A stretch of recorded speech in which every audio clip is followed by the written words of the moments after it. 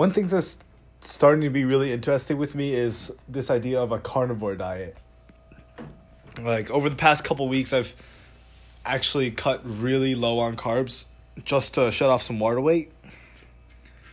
And it's actually quite interesting what happens.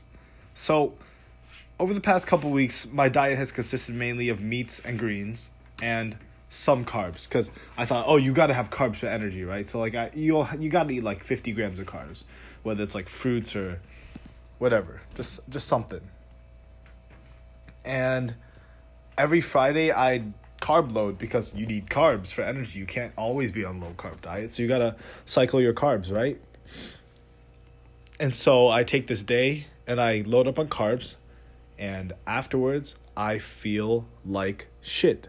One thing I never realized was just how not tired I am when I'm eating a diet consisting of mainly meats and vegetables. Like this morning, I woke up at 4 a.m., full energy, not tired at all. I get some work done, put some work in. And then I go with my roommate to eat breakfast at 7, and I have an omelet that has some carbs in it, and some egg whites, and some pineapples. So I ate some carbs. I ate like 30 grams of carbs, which is a lot more than I usually eat for a meal, in a single meal. And I come back and I just felt like shit for the next 2 hours after eating relatively little. So I'm not bloated. I'm not having some kind of food coma. I ate like maybe 300, 400 calories. And I just felt like absolute fucking shit because I deviated from my usual diet. Just some pineapples, some mushrooms and spinach and cheese, but I just felt like absolute shit, and exactly the way I feel after a carb load day, after eating like somewhat unhealthy carbs like mashed potatoes or rice, or I would just feel like absolute shit and bloated and not want to do anything, and it was crazy.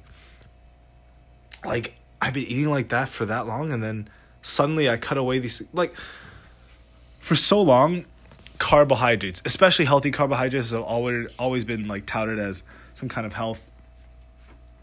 It's like super healthy for you, right? But I mean, come on. Even the food pyramid was actually invented by the I'm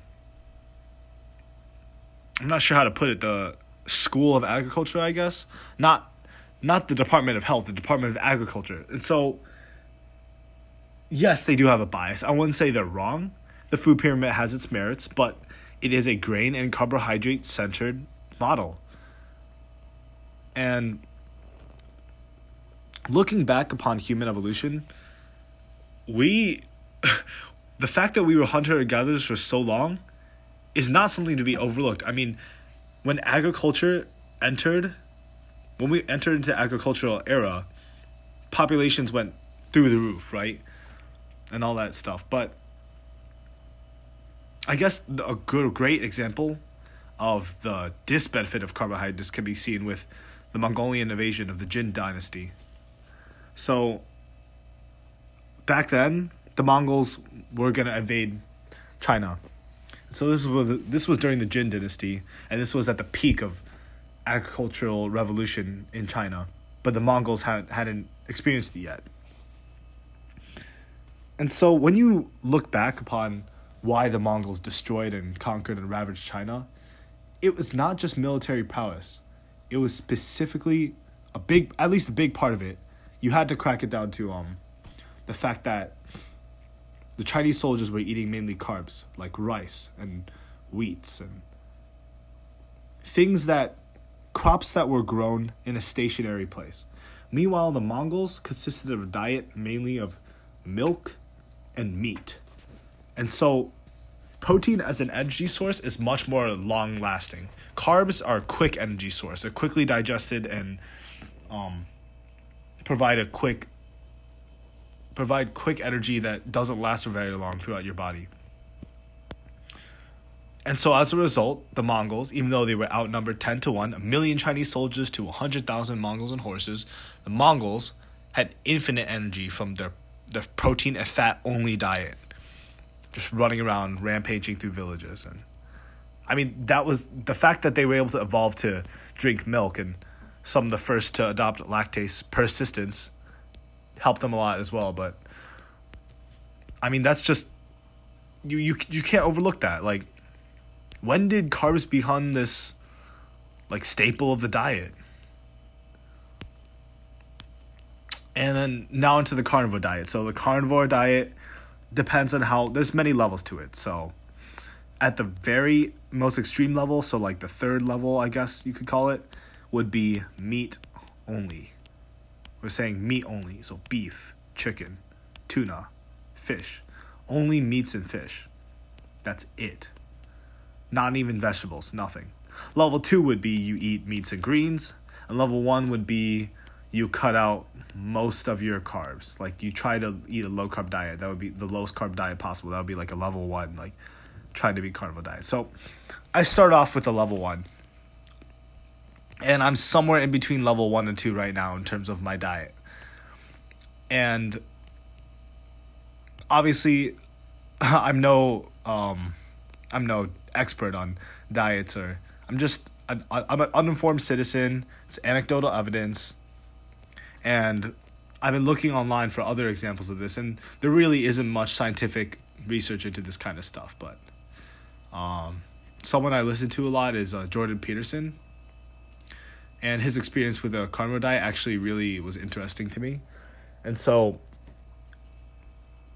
when you eat like a very, very low carb, like greens only, modified carnivore diet, so a level 2 kind of diet, and you look at like normal people who eat like pasta, bread, chicken, whatever, and then you shift only to meat and greens, every single time, anecdotal based, obviously, every single time they lose a ton of weight, healthy weight.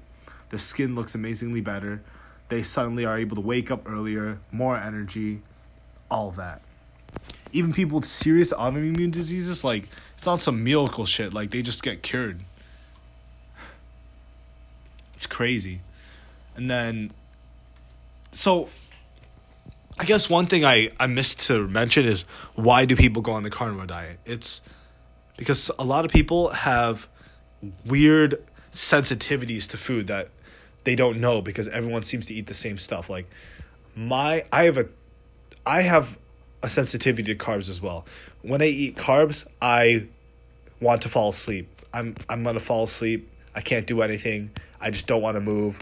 Just nothing. Then that's hard to specifically pinpoint as like some kind of important symptom, because, hey, William, like, maybe you're just eating too much, and that's very true. Like, when you eat a lot, sometimes you're just fucking tired. But for me, it's like any amount of carbs will put me into a food coma. Like, I'll just sit there and just be done for, like, no energy. I cannot eat before a workout. I have to work out at empty stomach. Like, when I'm hungry, that's when I feel at my best.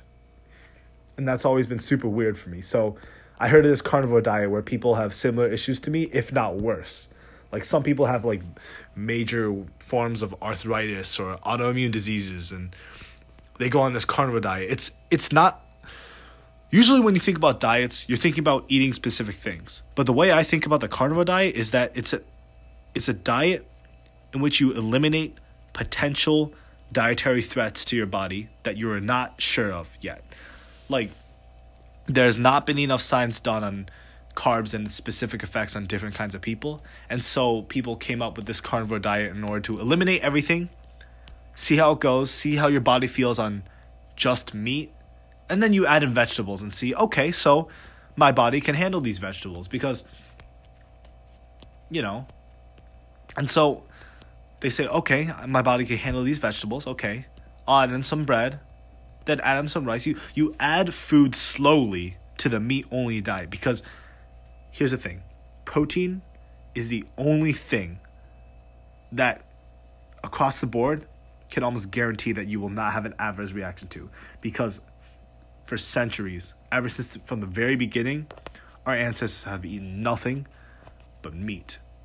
And greens was the second thing to come. And after that was agriculture. So that's where this carnivore diet originates from. You start with the meat. You eat what will be guaranteed to not give you any adverse reactions. You eat that. And then you add in some greens. See, okay, I can eat these vegetables. These won't do me any harm. My body doesn't react badly to these. And then you add in, from there you can slowly add in different types of carbs until you figure out, oh, I ate that, I went home and I felt like shit, so I'm not going to eat that.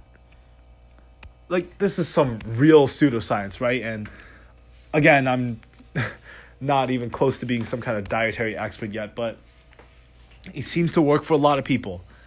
And honestly, it's really starting to work for me. And I'm thinking of when I get back from break, I'm thinking of like seriously committing to this in a very systematic fashion.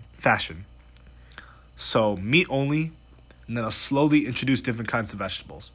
I'm pretty comfortable that I don't have any adverse reactions to most vegetables, but I'm still going to do it in a very systematic way anyways, just so I can know my body better. One thing I've also neglected to mention in the last segment was that as I'm on this low-carb diet, I seem to realize that I really don't need to sleep that much at all. Like 6-7 hours, I naturally wake up and I'm just ready to go. I just roll out of bed, super easy. There's no need to stay in bed. I'm already awake.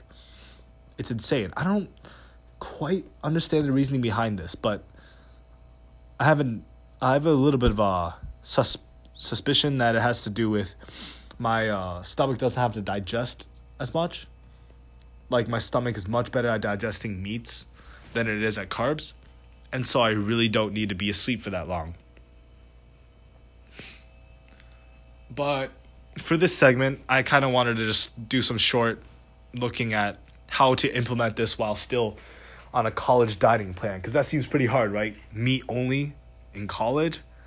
And what am I supposed to do? There's all these carbs everywhere, and it's actually quite easy. It's just whether you really want to do it or not. You will almost always find some sort of a station that is serving some kind of meat or fish.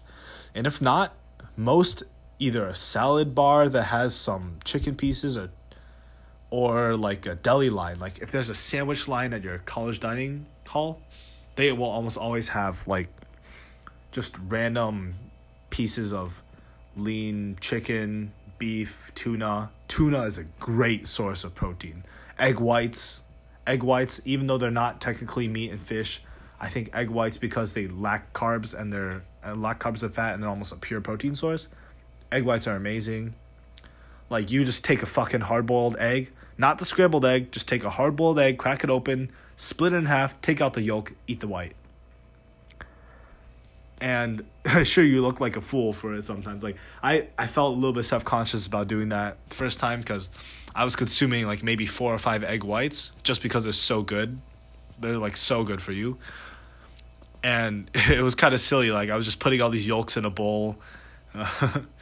But it was, you do what you got to do in those situations.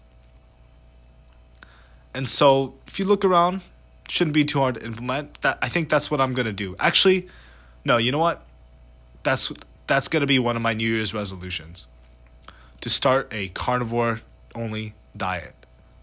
Not forever, but I'm going to start with it and slowly add things to my diet only if I don't get an adverse reaction to it. And that's going to be an interesting start to my 2019.